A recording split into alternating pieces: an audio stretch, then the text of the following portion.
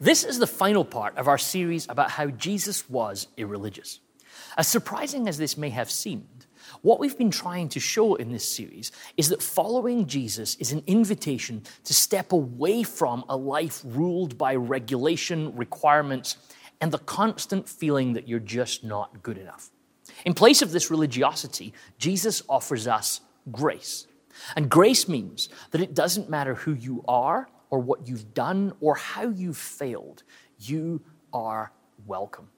More than that, grace isn't simply the way into a new life, it's also a way of life. As we talked about in our last video, grace is what it's about to follow Jesus, which isn't always straightforward for us. So, for our last part of this series, I want to jump into one of the most brilliant, in my opinion, of all of Jesus' irreligious interactions between him, his disciples, and the religious leaders of his day. The story is found in John chapter 9. And I'm going to read you the whole story because, well, it's just a great story. It begins like this. As Jesus went along, he saw a man blind from birth. His rabbis asked him, his disciples asked him, "Rabbi, who sinned, this man or his parents, that he was born blind?"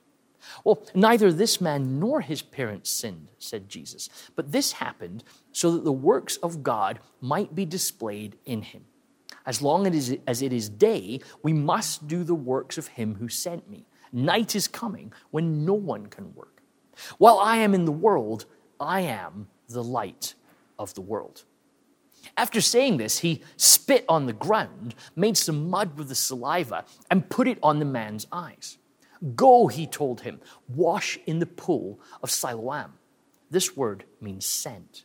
And so the man went and washed and came home seeing. Like, you realize you're reading an old story at this point when you're right here in the middle of COVID thinking, well, this story's a little not very COVID-friendly, Jesus, just spitting and rubbing it in a person's face. And do you ever imagine what the man might have felt? He doesn't see any of this coming. It just sort of happens to him. But anyway, the story continues. His neighbors and those who had formerly seen him begging asked, "Isn't this the same man who used to sit and beg?" And some claimed that he was. Others said, "No, he only looks like him." But he himself insisted, "I am the man." "Well, how then are your eyes opened?" they asked. He replied, "Well, the man they called Jesus made some mud, and he put it on my eyes. He told me to go to Siloam and wash. So I went, I washed, and then I could see." "Well, where is this man?" they asked him. "I don't know," he said. They brought to the Pharisees the man who had been blind, which I always find an interesting way. This man gets these strange series of names throughout this text, the man who had been blind. It's kind of like the artist formerly known as Prince. Like, he's the man who had been blind. But now, the day on which Jesus had made the mud and opened the man's eyes was Sabbath. Therefore, the Pharisees also asked him, how he had received his sight. "He put mud on my eyes," the man replied, "and I washed, and now I see." Some of the Pharisees said, "Well, this man is not from God, for he does not keep the Sabbath." But others said, "Well, how can a sinner perform such signs?" So they were divided. Then they turned again to the blind man. So notice his name's changing again throughout this. "What do you have to say about him? It was your eyes he opened." The man replied, "He is a prophet." And they still did not believe that he had been blind and had received his sight until they sent for the man's parents. "Is this your son?" they asked. "Is this the one you say was born blind? How is it that now he can see?" "Look, we know he is our son," the parents answered, "and we know that he was born blind. But how he can see now, or who opened his eyes, we don't know. Now ask him. He is of age. He will speak for himself." Now, his parents said this because they were afraid of the Jewish leaders who had already decided that anyone who acknowledged that Jesus was the Messiah would be put out of the synagogue. That was why his parents said, "He's of age, ask him." So a second time they summoned the man. It's getting a little Monty Python at this point, this sketch is, if you think about it. There's backwards and forwards is going on. But the text says, a second time they summoned the man who had been blind. "Give glory to God by telling the truth," they said. "We know this man is a sinner." And he replied, "Whether he is a sinner or not, I do not know. One thing I do know, I was blind, and now I see. So then they asked him, well, what did he do to you? How did he open your eyes? And he answered, I have told you already, and you did not listen. Why do you want to hear it again? Do you want to become his disciples too? And then they hurled insults at him and said, you are this fellow's disciple. We are disciples of Moses. We know that God spoke to Moses, but as for this fellow, we don't even know where he comes from. The man answered, now that is remarkable. You don't know where he comes from, yet he opened my eyes. We know that God does not listen to sinners. He listens to the godly person who does his will. Nobody has ever heard of opening the eyes of a man born blind. If this man were not from God, he could do nothing. To this they replied, you were steeped in sin at birth. How dare you lecture us? And they threw him out.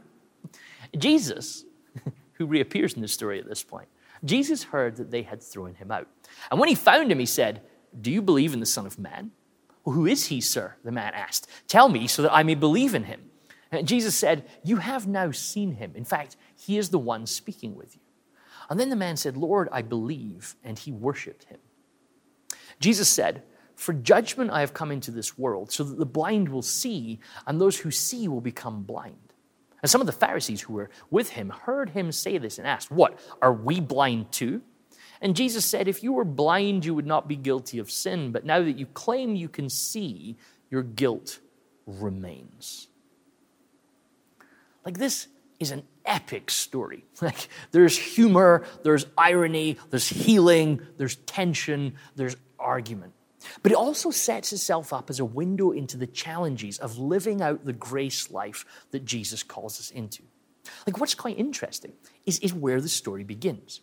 Like, throughout this series, we've talked about the positive facing side of religiosity. What do I need to do in order to get to the place in life that I want? This story starts with the negative. What did he do wrong? Or who's to blame? Or who's at fault that we are here? Now, the question that the disciples asks Jesus is rooted in the religious thinking of their time. They encounter a blind man on the road, and the question which seems obvious for the disciples is to ask whether the sin at fault here is the man's or his parents'.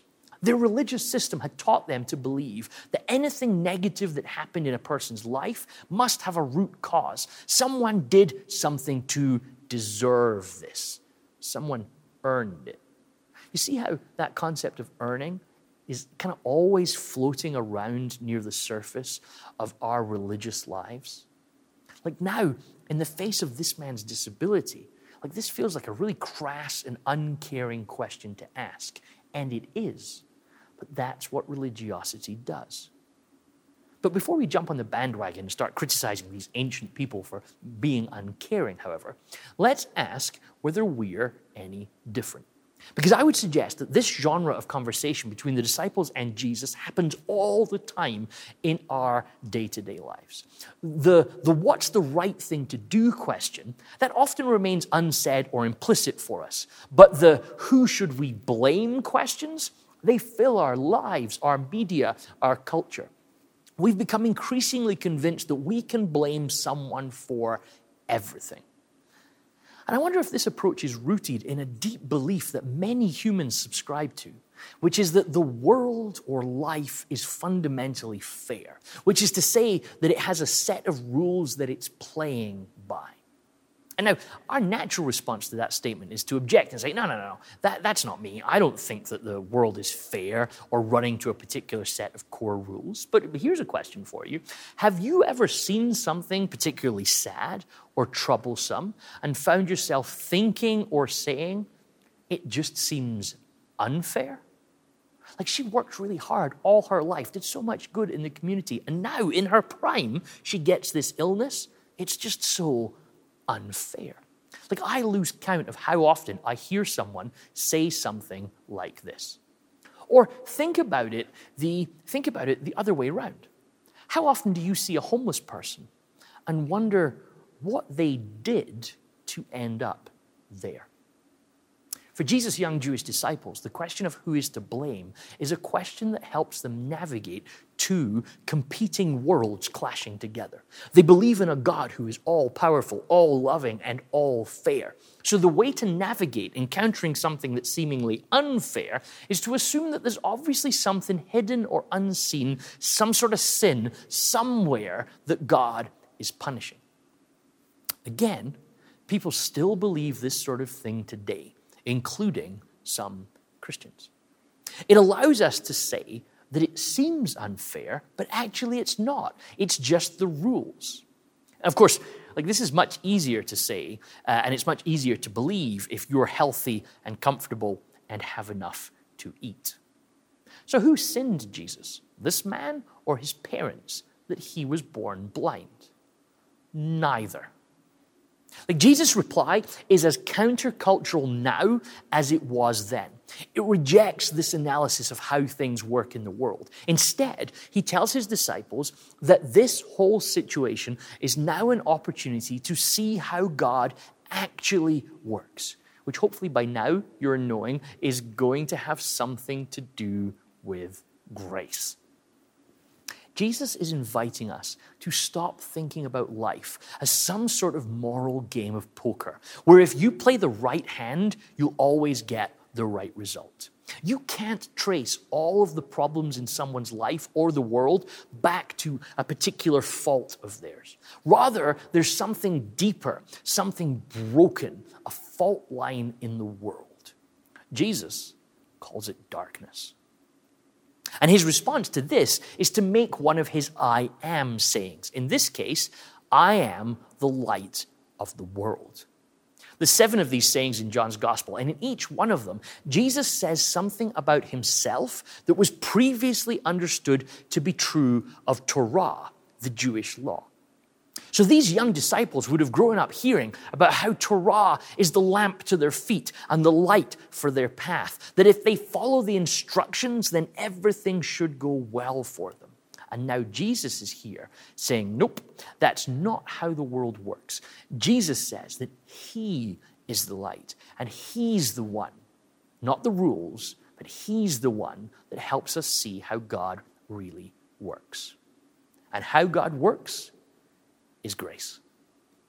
Now, we learned when Jesus taught the Sermon on the Mount, that famous teaching about the kingdom of God.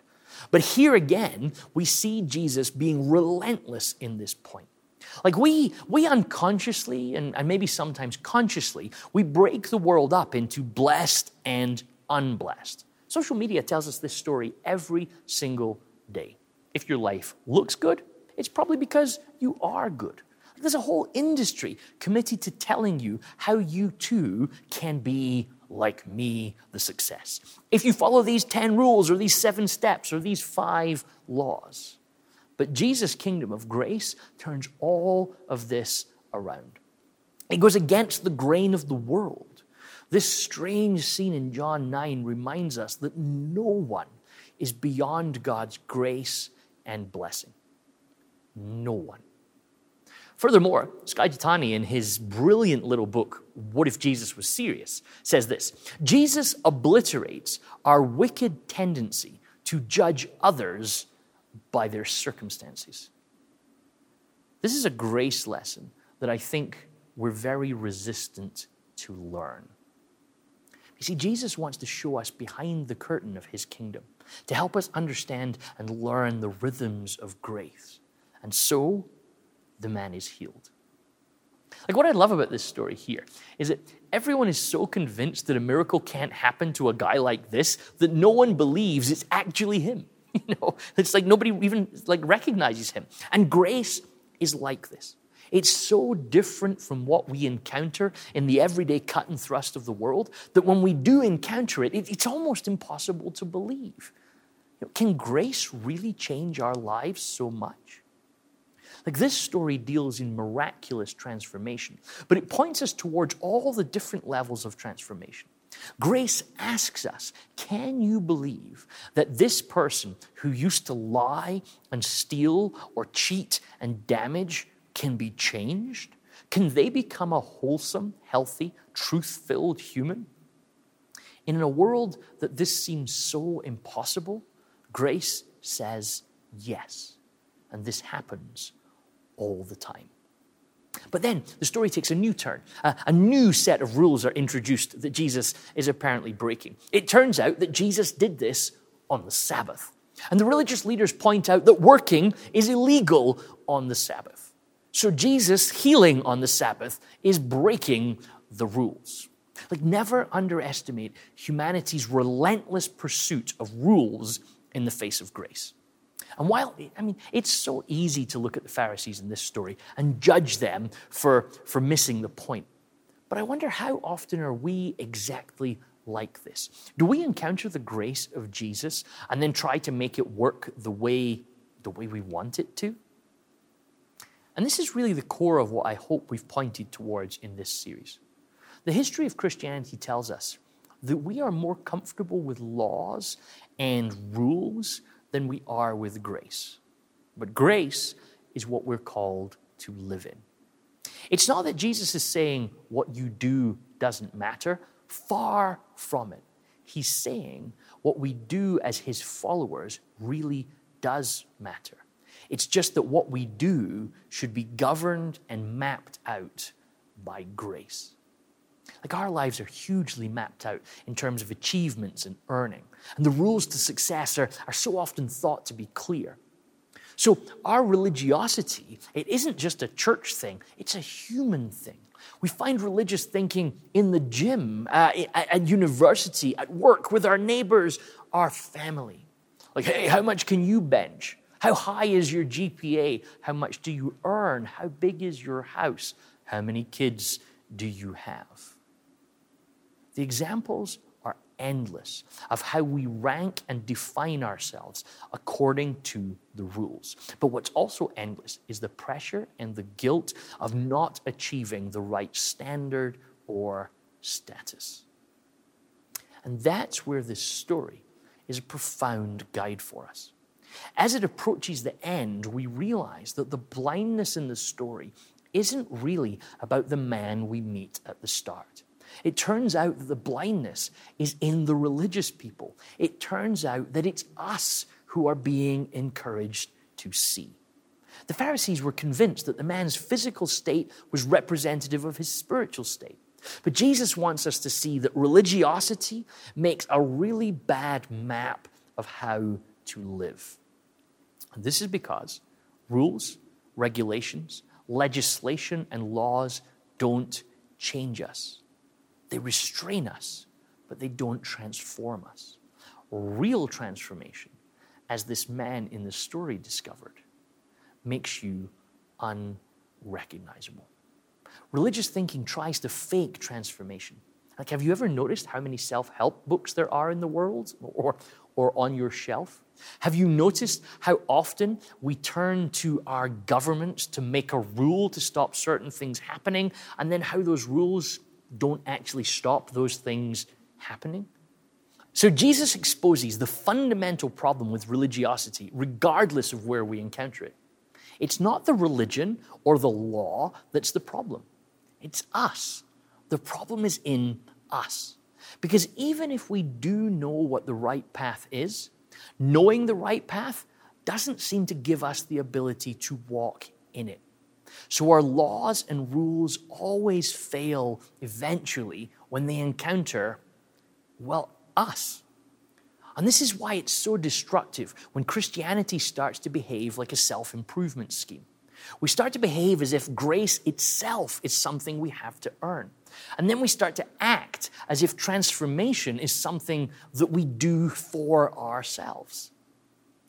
But this story teaches us transformation comes because Jesus spits on some mud and throws it in your face, which is to say, it's something that happens to us when we're in proximity to Jesus. So how do we get through this?